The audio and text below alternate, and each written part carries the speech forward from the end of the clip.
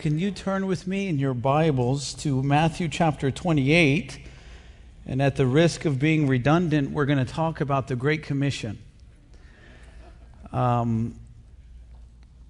It is a joy to be back. I've been here several times since I met Steve and Chris and the family and started coming to this church. And what I love so much is the Sunday night prayer meetings.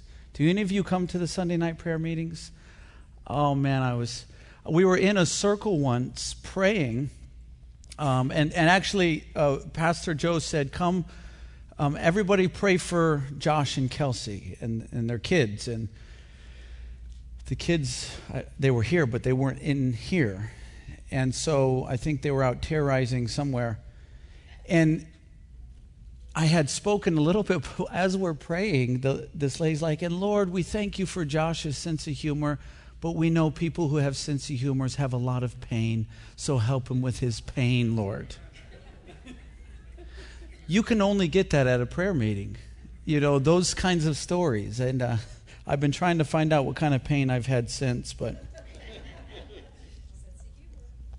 and notice that when Steve said that, well, never mind.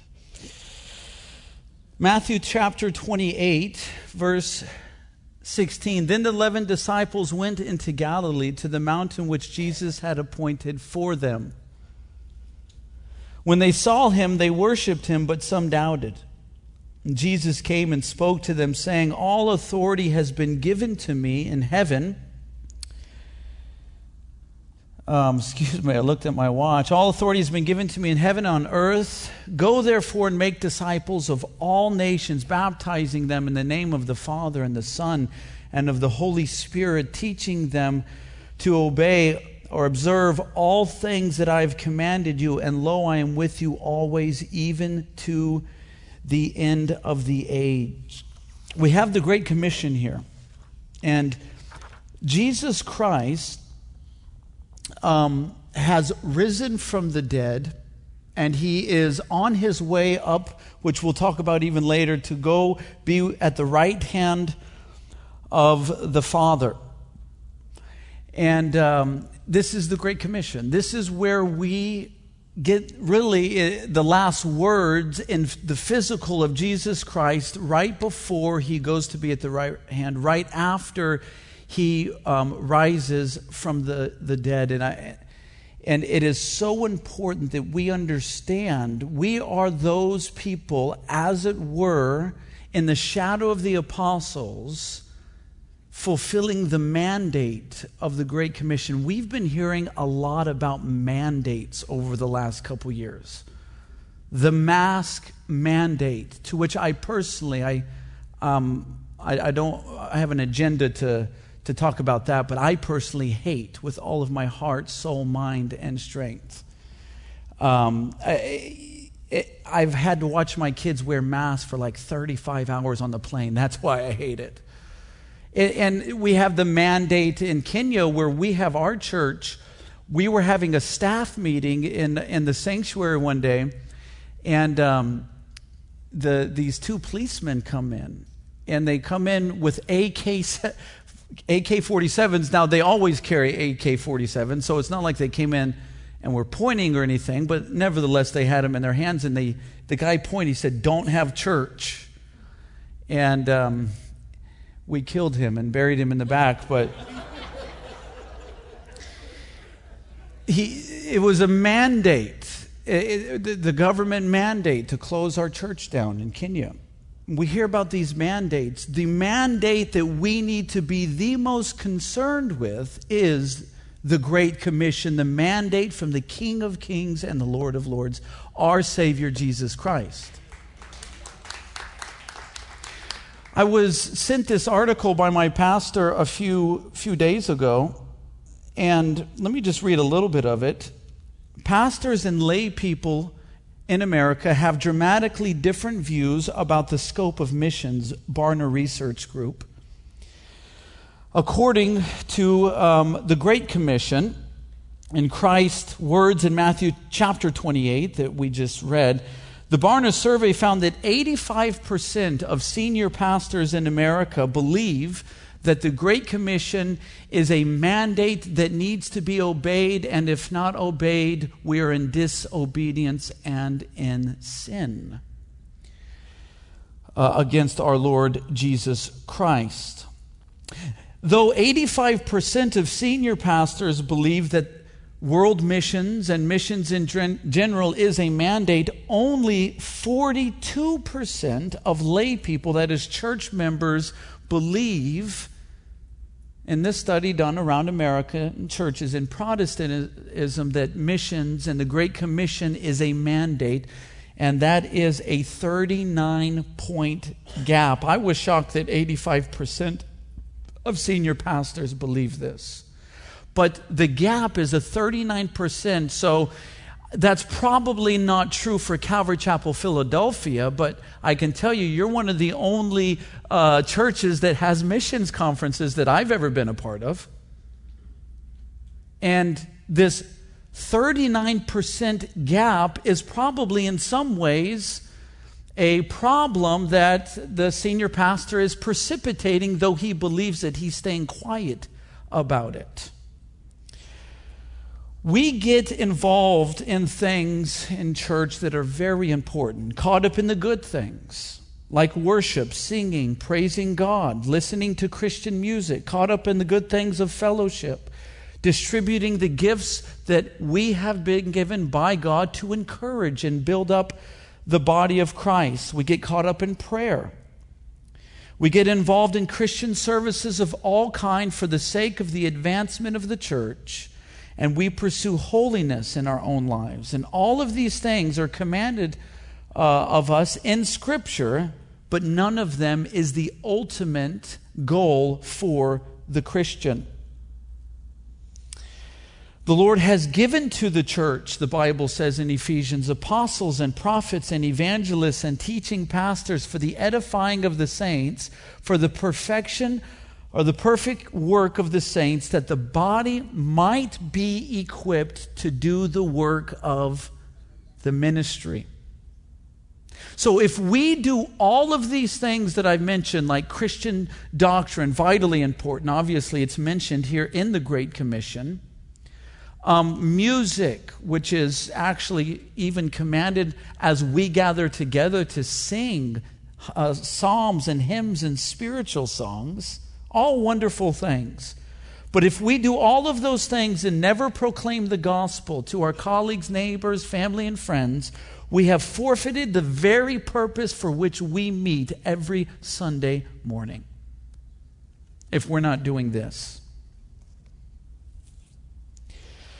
This Great Commission that we have received by the Lord Jesus Christ after His resurrection is the very climax and pinnacle of all redemptive history to this point in time. There will be another climax when He returns. This is the climax of all redemptive history. You think about the plan of God from the beginning was His creation. He creates man. Tells man not to eat of the tree of the knowledge of good and evil. Don't make death happen, essentially, is what God commands Adam and Eve. But make life happen. Don't make death happen, make life happen. And you know the story. Adam and Eve did eat, and death happens. 25,000 people a day die from hunger. 10,000 of them are children. We see them dying in Africa and Asia, and many of these missionaries have seen. That is 3,750,000 per year people die just from being hungry. And it does not happen in America. The only reason somebody will die in America from starvation is by choice. These people around the world in these third world nations are dying from starvation, not by choice. Millions and millions have died from war. 1 in 5 girls in America, and that percentage goes up higher in the third world, are molested. 1 in 20 boys. 400,000 people are murdered each year around the world. Death did happen, and it began when that atom bomb blew up in the Garden of Eden. But God had a plan.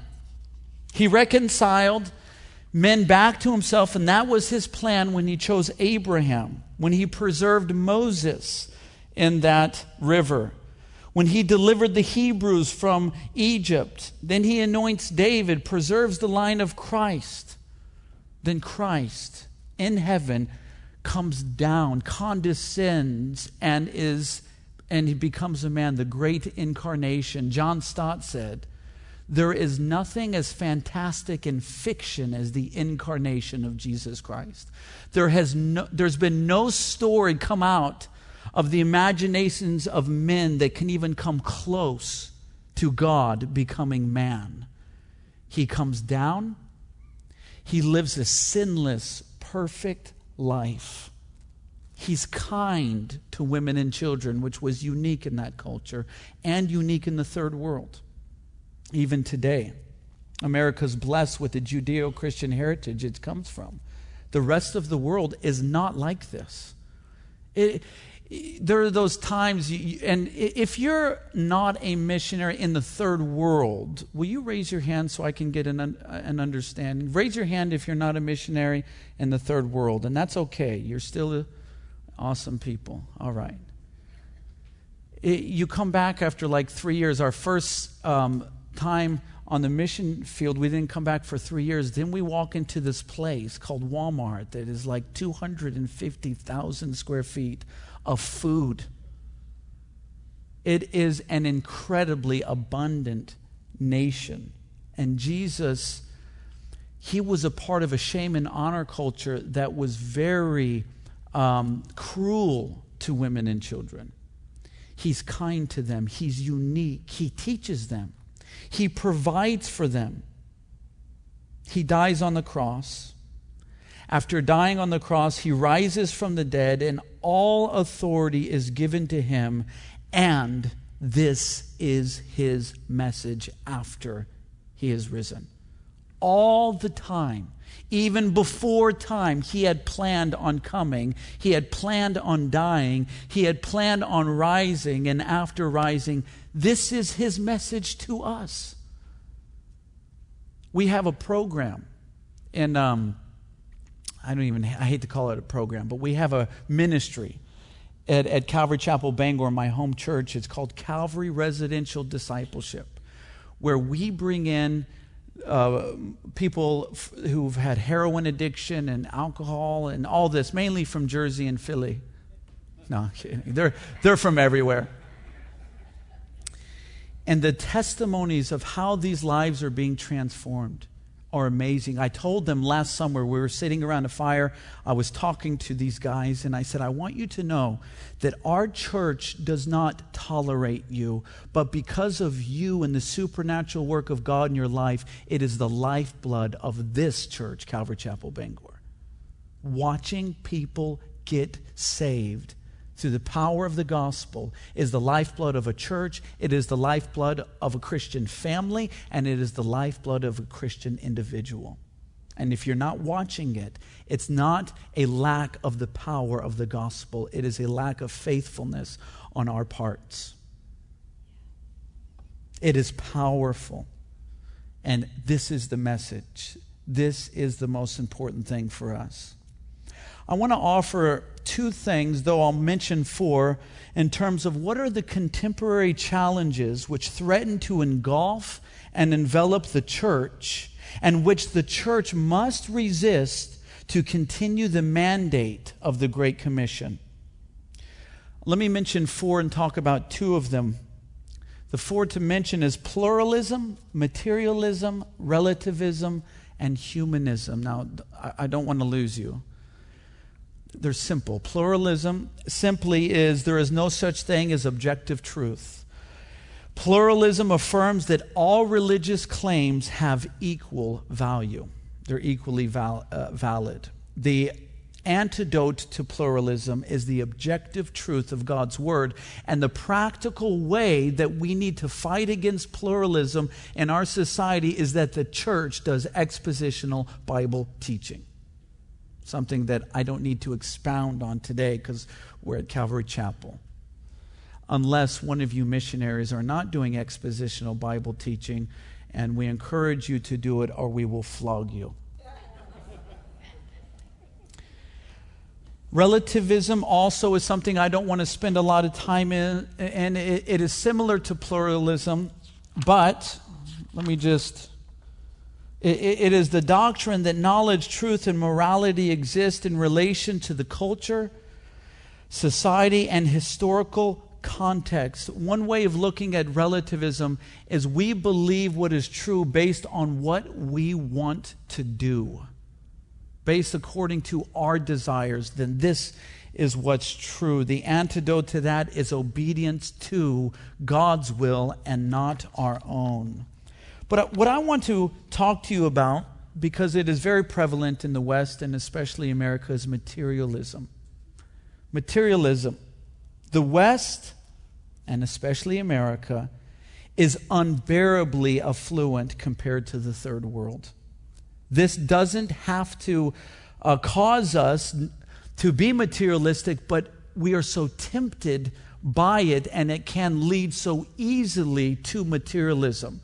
You have an iPhone 9 that works completely fine, but when the iPhone 14 comes out, you're going to get it. That is, I don't want to get too specific. If you have an iPhone 14 and you needed it, that's okay. You ever notice these things, we have more technology in these than those who flew to the moon. All I do is like text message and emails, and I don't need another one unless this one doesn't work anymore. And then I would like you to support the buying of a new iPhone 14 for this missionary. I'm kidding.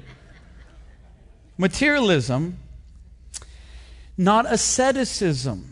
Asceticism is the belief that we need to avoid all forms of material things. And that's what caused that movement of monks and those people to live in a hole and do nothing and be a part of the world. That's not what I want to preach. However, materialism is a preoccupation with material things until they suffocate the Holy Spirit screaming out for you to share Christ and for you to support the work of the Great Commission.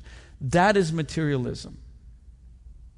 A preoccupation with material things until they suffocate your spiritual life. Matthew 6:19 says, "Do not lay up for yourselves treasures on earth, where moth and rust destroys, and where thieves break in and steal. But lay up for yourselves treasures in heaven, where neither moth nor rust destroys, and thieves do not break in and steal." You know, there is an investment that nobody can ever take away from you, and that is the investment of the gospel in spiritual things. You will receive a reward for that at the Bema Seat judgment. And I don't have time to talk a lot about the Bema Seat, but it is a profoundly amazing doctrine to get into, and I know you guys have probably talked about it several times here at Calvary Philly. But we need to get as many rewards as we possibly can on earth so that we can worship Jesus properly at the Bema Seat judgment and throw back those rewards at his feet, because we are going to be embarrassed if we have nothing at the Bema Seat judgment. And there's a whole study there. Have you ever been invited to a birthday party and you forgot to bring a present? Make sure that doesn't happen at the Bema Seat. There is an investment that can happen. And when we really see the beauty of Jesus Christ face to face and not only experience it from his word and the Holy Spirit on earth, it's going to be so profound that we're going to want to worship him. And then and there, at that moment, it is what we've done on earth that allows them to worship him in that service.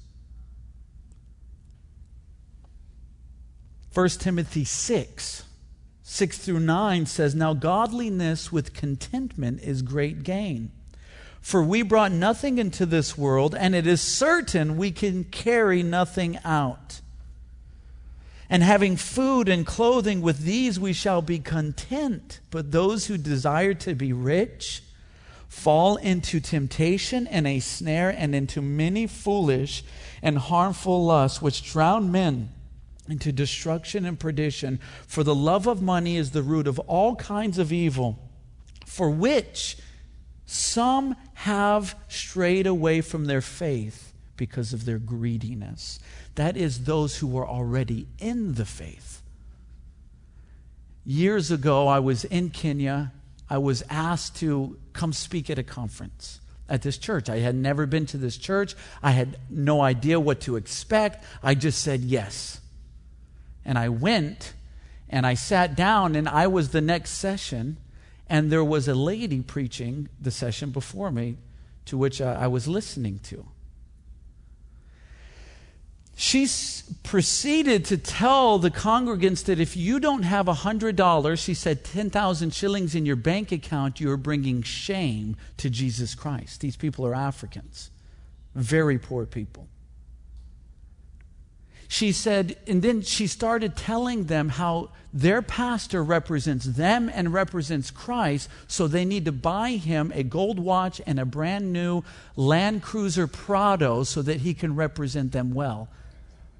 I was the next speaker. And listen, guys, I don't want you to think for a moment that I just had this courage boiling up within me to go speak against such heresy. I was nervous. I was conflicted. I started going into the PC direction, politically correct. It's like, can I be tactful? And I know we got to be tactful at times, but I see Jesus doing some pretty radical things in the New Testament. So I beat that. No, I didn't. I didn't. But what was I supposed to do? I had planned a study in the Sermon on the Mount. We went to 1 Timothy chapter 6. I said, I don't know if this was right. Trevor or Steve can tell me if it was afterwards. I said, listen, guys, everything that this woman has said to you today is a lie. And ma'am, I want you to sit there and listen to a real Bible study from God's Word. And everybody but her and the pastor got on their feet and started cheering because she told them that they were shaming Christ because they didn't have $100. A love for money has destroyed the third world churches in many ways, especially in Kenya. They are so poor that the thought of a supernatural God supernaturally depositing money into their bank account sounds really good to them. Materialism. Matthew 6:33 says, but seek first the kingdom of God and his righteousness, and these things will be added to you. Therefore, do not worry about tomorrow, for tomorrow will worry about its own things. Sufficient for the day is its own trouble.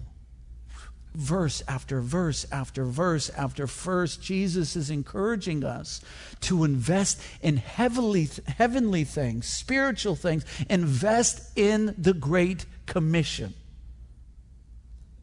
Did you hear the story of the man who once, while walking down the road, found a $5 bill on the street? He then decided to always walk down the road with his head down and eyes on the street. In the course of all of his years, he accumulated 29,516 buttons, 54,172 pins, 12 cents, a bad back, and a miserable disposition. What did he lose? The smiles on the faces of his friends? Couldn't see the beauty of starlight and moonlight and the blossoms of spring and so much more. That's materialism. It always takes more from you than it gives to you.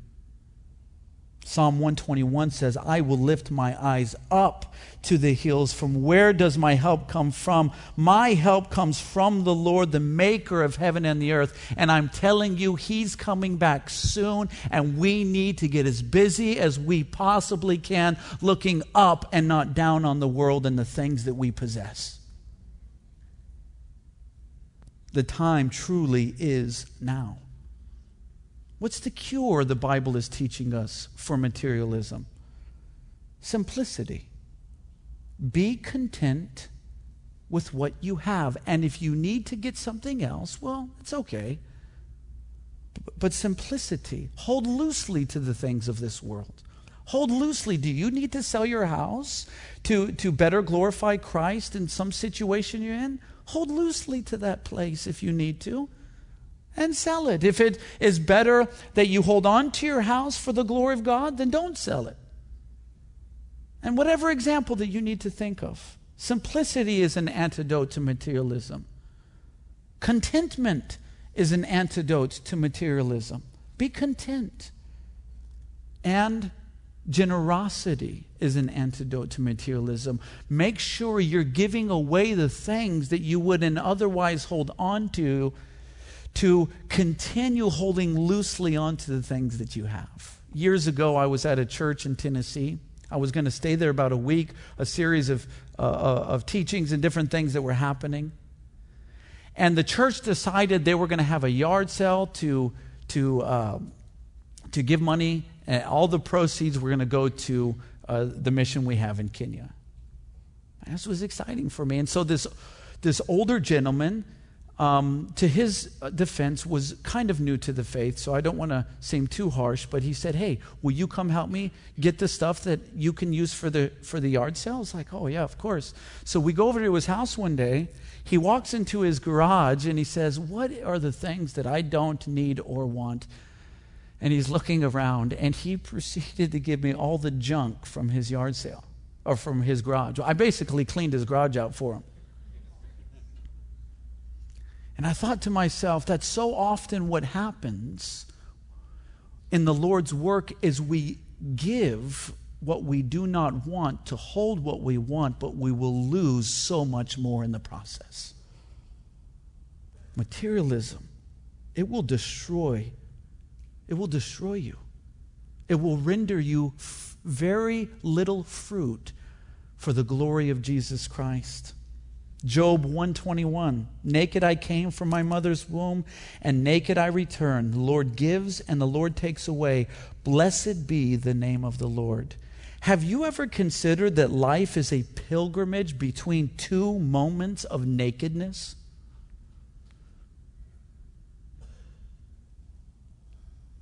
Materialism has plagued America. And materialism has plagued the American church. Now, at the end of the sermon, which I was given 50 minutes, I want you to know I'm taking all of it.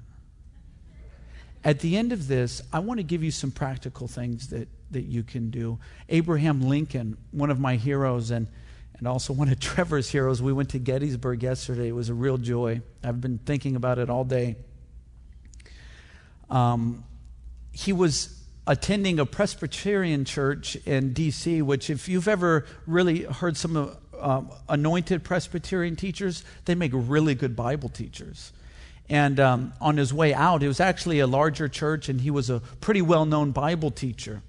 And this gentleman who was with Abraham Lincoln, the president, said, "Hey, what'd you think of the sermon?" And he said, "It was one of the most amazing demonstrations of oratory that I have ever seen or heard." And he said, "So it was a success?"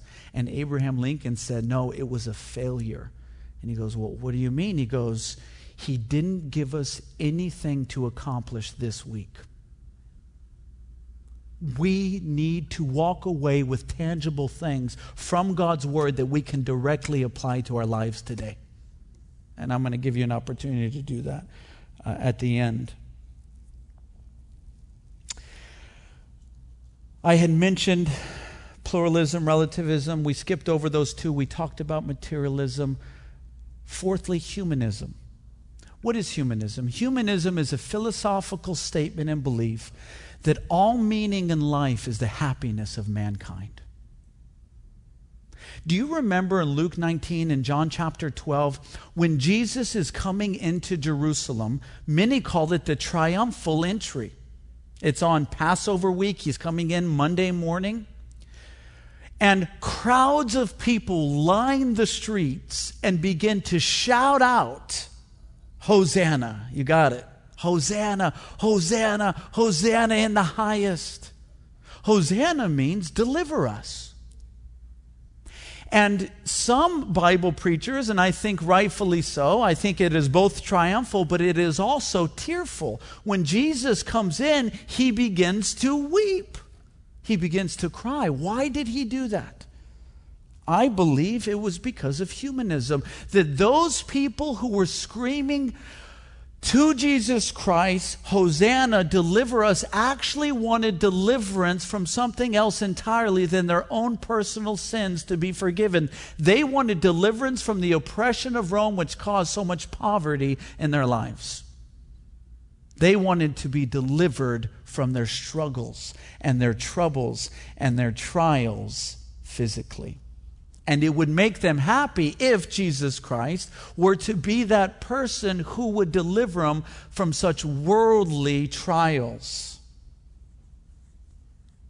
Also in John chapter 6, you remember, he had fed them. And then he goes on the mountain to pray.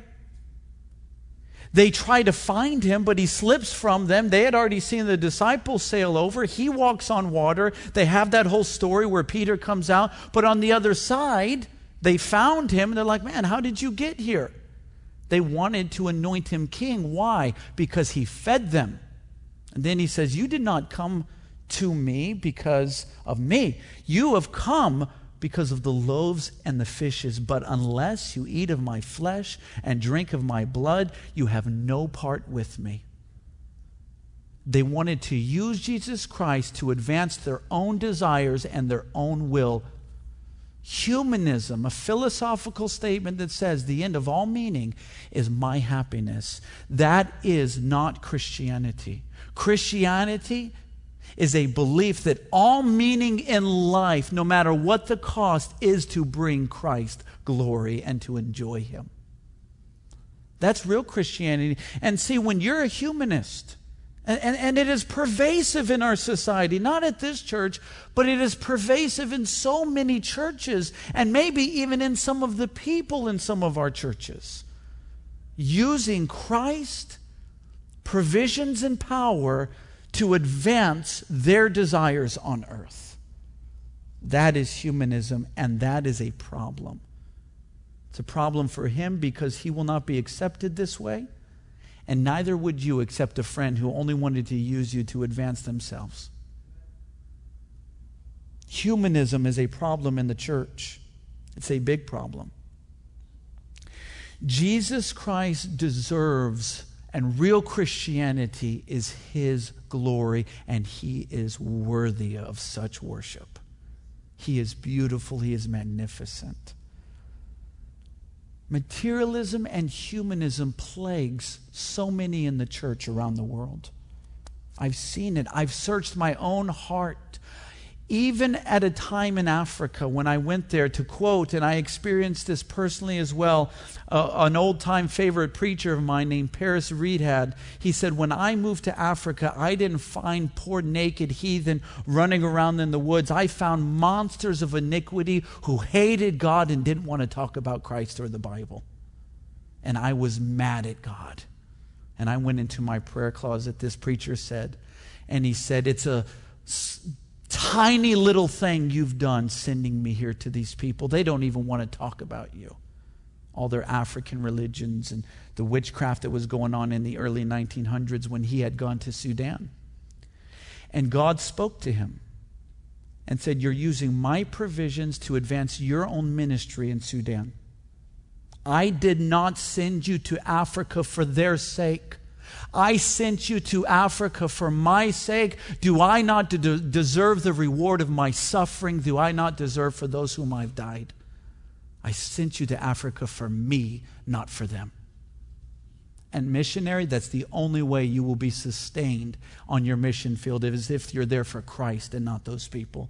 And pastor, it's the only way you will be sustained in ministry if you're there for Christ and not for power, position, or those people. The Apostle Paul said, it's a small little thing that I am judged by you, Corinthians.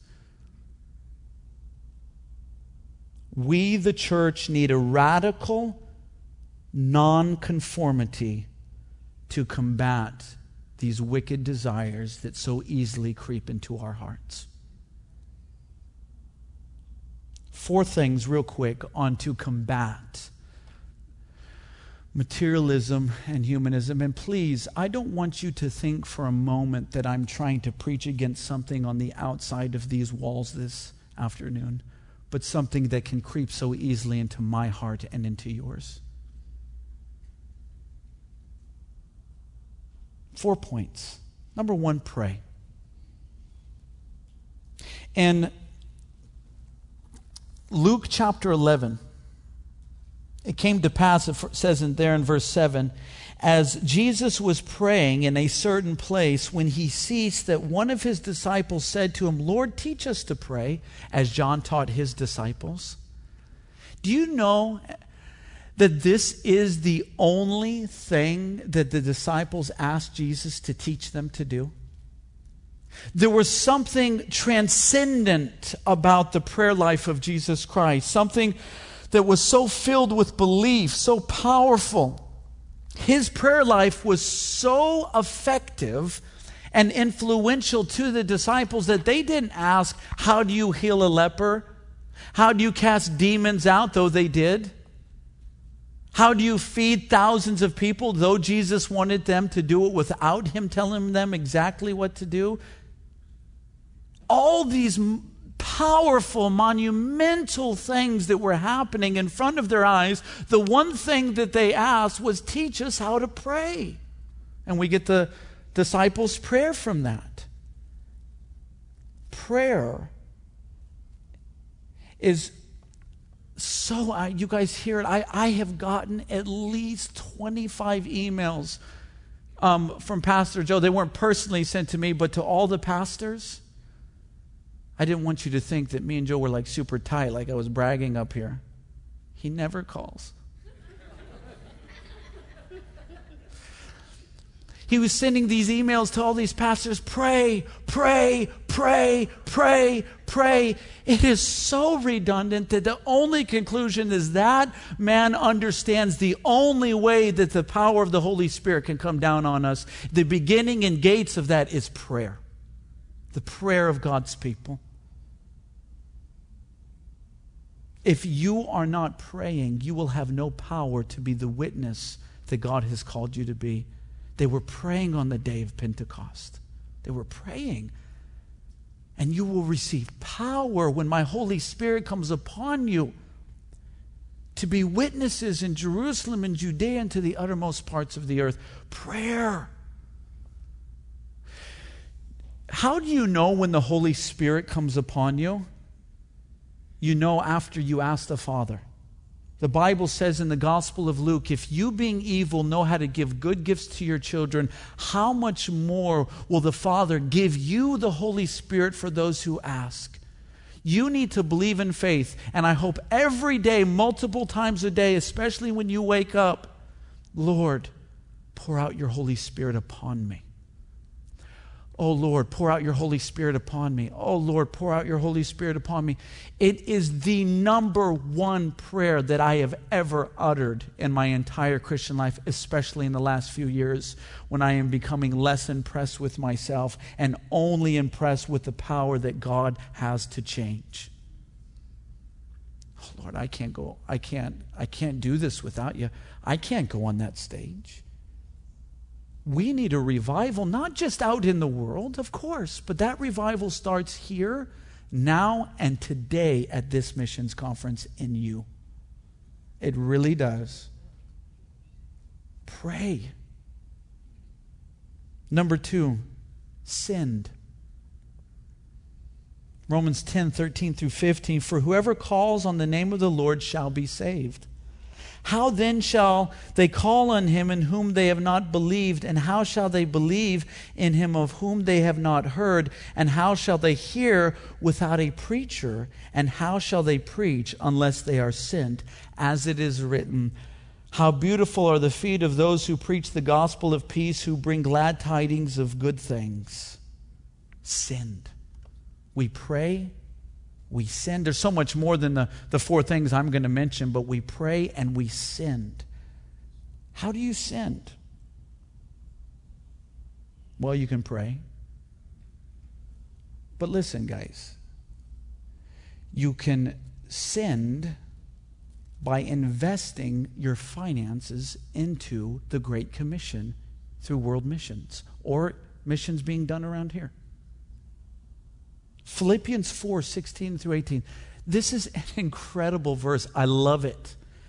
Even in Thessalonica, Paul says, "You sent me from help for my needs once and again, not that I seek the gift." So he said, you sent me money, you sent me help, not that I seek the gift that you sent. Well, hey, Paul, why do you seek, or what do you seek in the gifts that we've sent, if not the gifts themselves? Oh, that they would bless the people? That's not what he says. That the gospel will be expanded? That's not what he says, though it's true. Listen to what he says. But I seek the fruit that increases to your credit.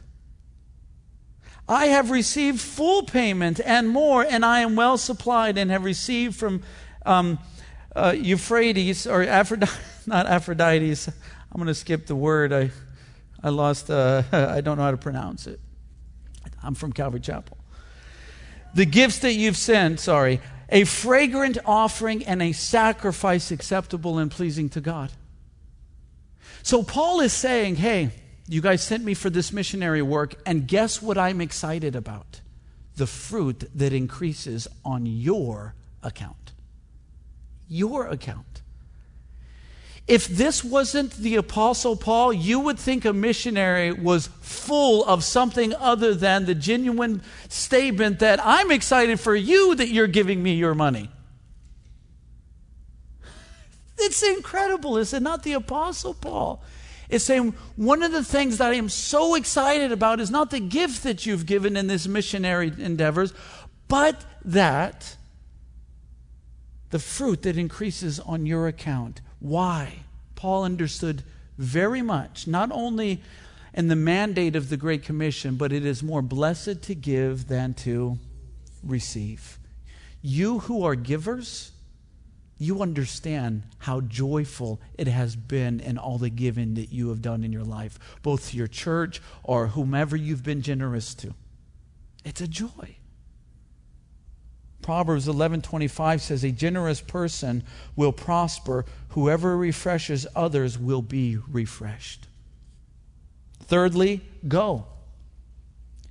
So you have pray, you have sinned, you have go. 2 Corinthians 5:20. Now then, we are ambassadors for Christ, as though God were pleading through us. We implore you on Christ's behalf, be reconciled to God.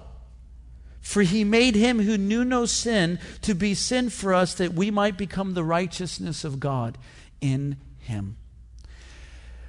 My pastor read this the other day when he was teaching through 2 Corinthians, and something that this struck me. And you know, we've read this before and we've read it before, but it struck me once again that it says, it's as if though God himself is persuading men through us.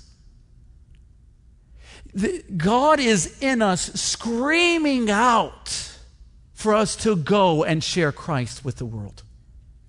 Go. Go, he's saying. Go share Christ with that person who I have been putting it on your heart to share Christ with for some time now at your workplace. I don't want you to get the impressions, I want you to hold cardboard signs out on the street and say, repent or go to hell.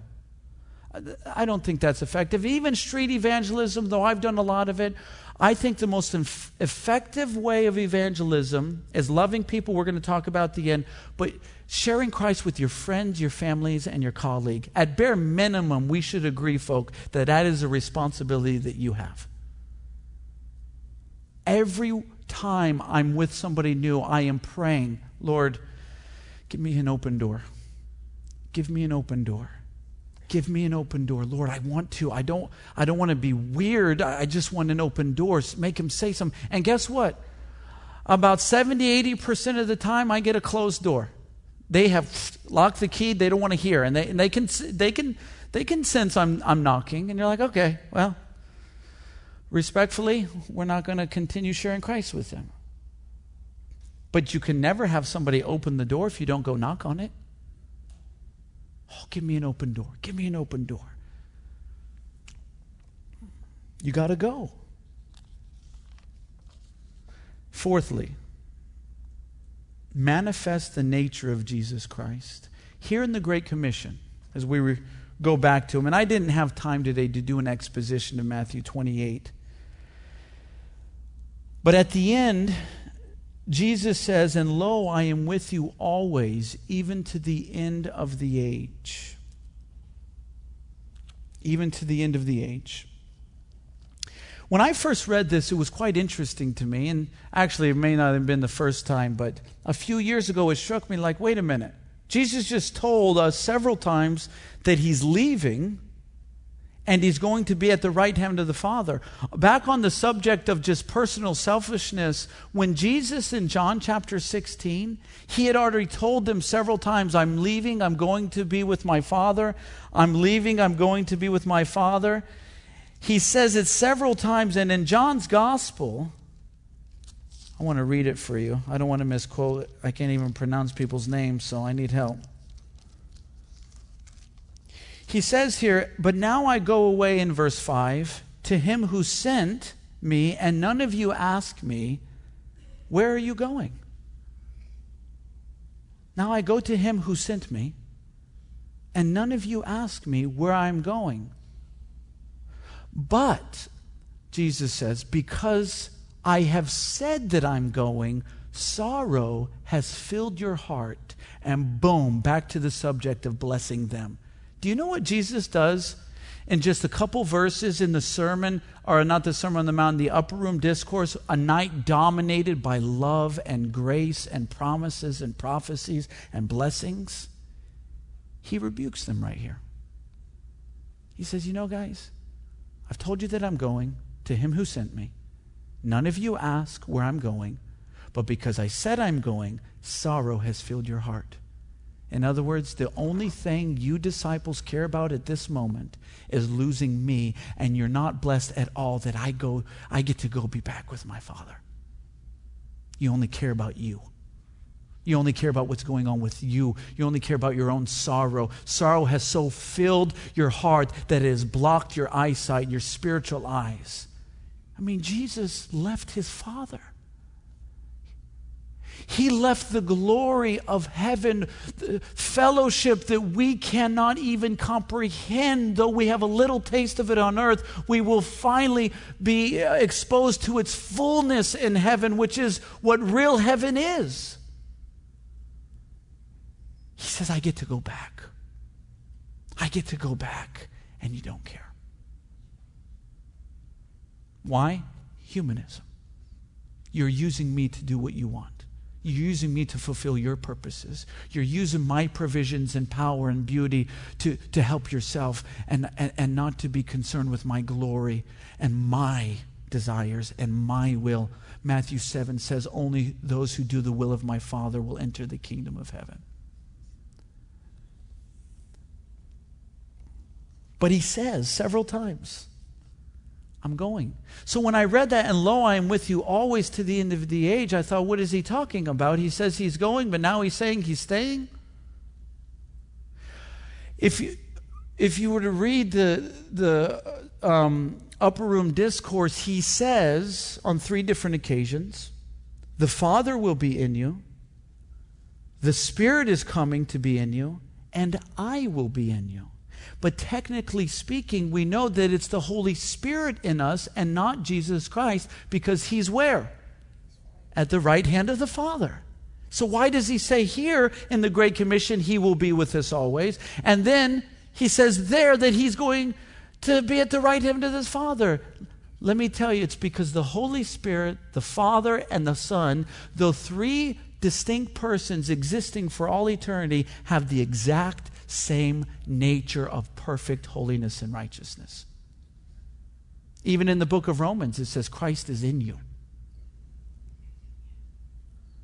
So when he says, lo, I am with you always to the end of the age, he's saying because the Holy Spirit is in you, you possess the God nature. And that's why Peter said through these very great and precious promises, we get to participate in the divine nature of God and escape the corruption in the world caused by evil desires.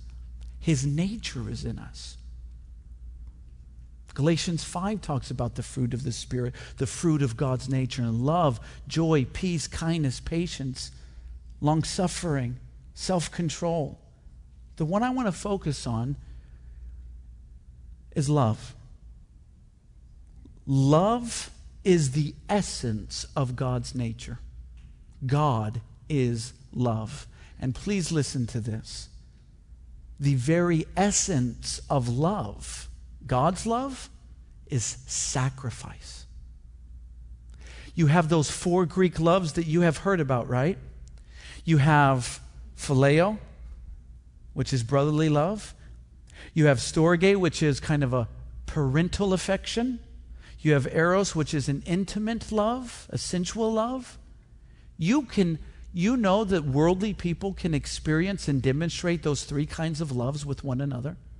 You can get phileo at a Phillies game.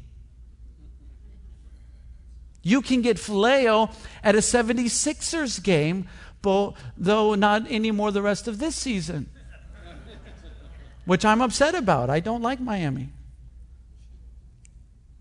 One of the things that you're not going to get from somebody who does not have the nature of Christ in them is agape, sacrificial love.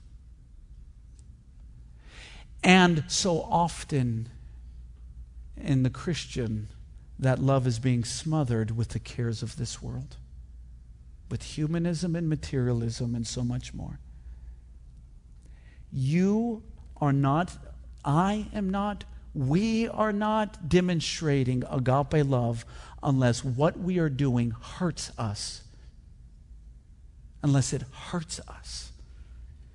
If our service to Christ and others does not hurt us, cost us, we are not loving as Christ loved and have not been affected by the real gospel of Jesus Christ. Does it hurt you or lessen you physically to love Christ and people? Because if it doesn't, it just may be one of the other 3 loves. Do you know how much it hurt Christ to love us? You do know. You wouldn't be here at a missions conference. He was brutalized, tortured, destroyed. He was so badly beaten that those who knew him could not recognize him. And he was beaten because of my sin, because of your sin. It cost him everything to love us.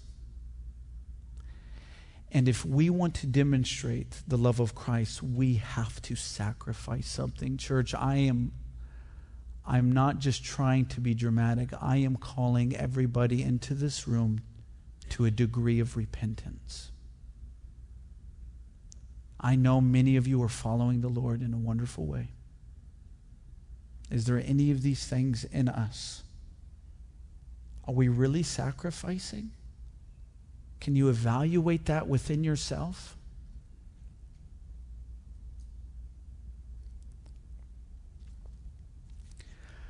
We have the cure for the world. It's as if though God was persuading men through us to believe in Christ, that he who knew no sin became sin for us, that we might become the righteousness of God in him. And to love people. You want to get people's attention? Love them. I'm not saying they'll get saved automatically. I am saying it will get their attention if you love them like Christ loved us.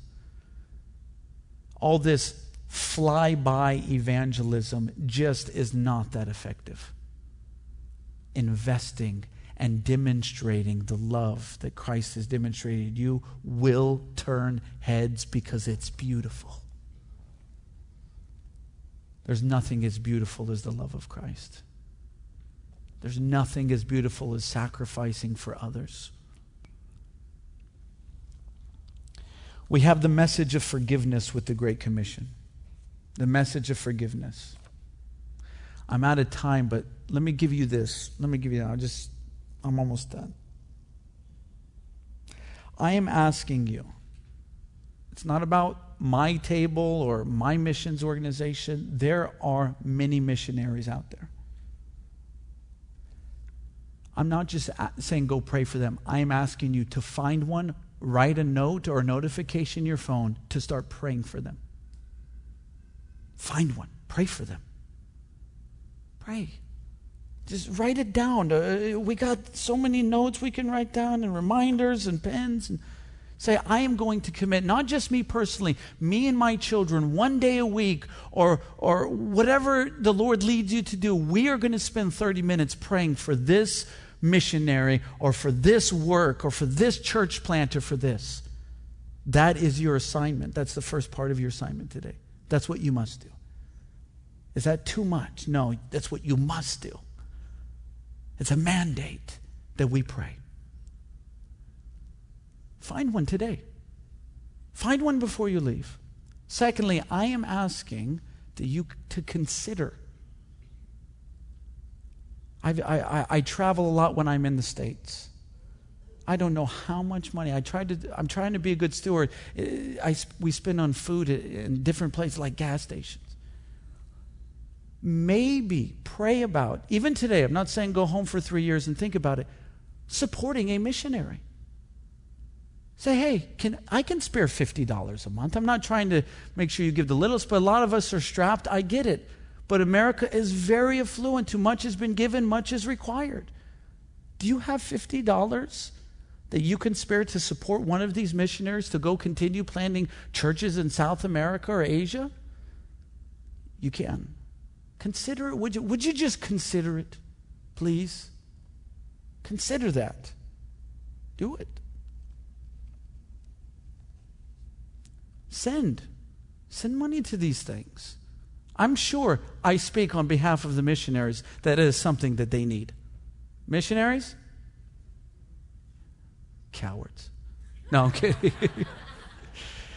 They need money. They need money. And it's hard for them at times to ask when they're on this stage. They need money to continue. And listen, they wouldn't be here with tables set up unless Pastor Steve has vetted them already. So they're approved by Pastor Steve.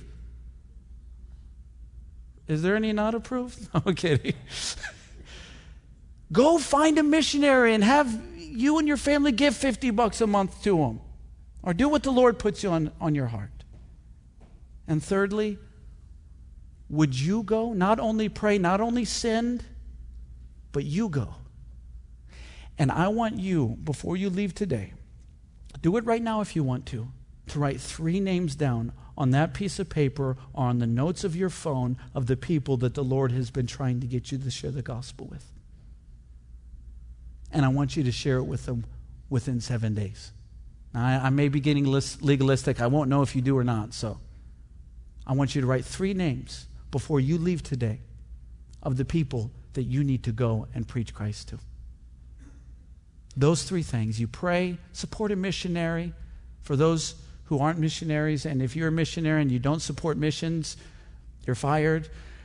And thirdly, go share the gospel with 3 people this week. The Great Commission is not an option. It is the highest calling for us Christians. Forgiveness is the most beautiful jewel that anybody can ever receive in their Christian life.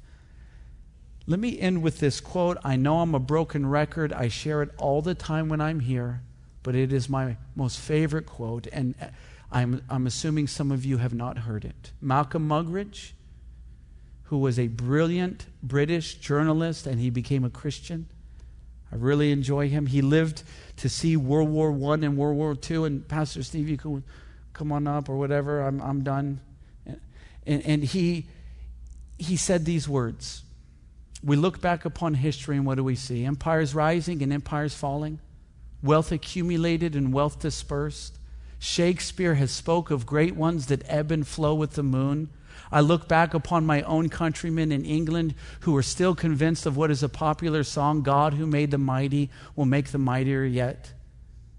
I've seen in America, more powerful than the rest of the world combined, and if they so desired, could conquer the known world with its military might and power and nuclear power. I've heard a craze-cracked Austrian announce to the world the establishment of a Reich that would last 1,000 years. I've heard an Italian clown announce to the world he was going to stop and restart the calendar with his own ascension to power. I've heard a murderous Georgian Brigham in the Kremlin acclaimed by the intellectual elite as a wiser than Solomon, a more humane than Marcus Aurelius, and a more enlightened than Shoker is amongst us. All in one lifetime, all gone with the wind. England, a tiny island off the coast of Europe, threatened with bankruptcy and dismemberment. America threatened with losing its precious fluid, and he wrote that years ago. He doesn't know about our gas prices. Losing its precious fluid to keep the motorways roaring and the smog settling. Hitler, Stalin, and Mussolini, forbidden names in the governments that they founded, all in one lifetime, all gone with the wind. And behind the debris of these solemn supermen and self-styled diplomatists and politicians stands the gigantic figure of one man, in whom, by whom, and through whom is the forgiveness of sins, the man Jesus Christ. He is our Savior, isn't he?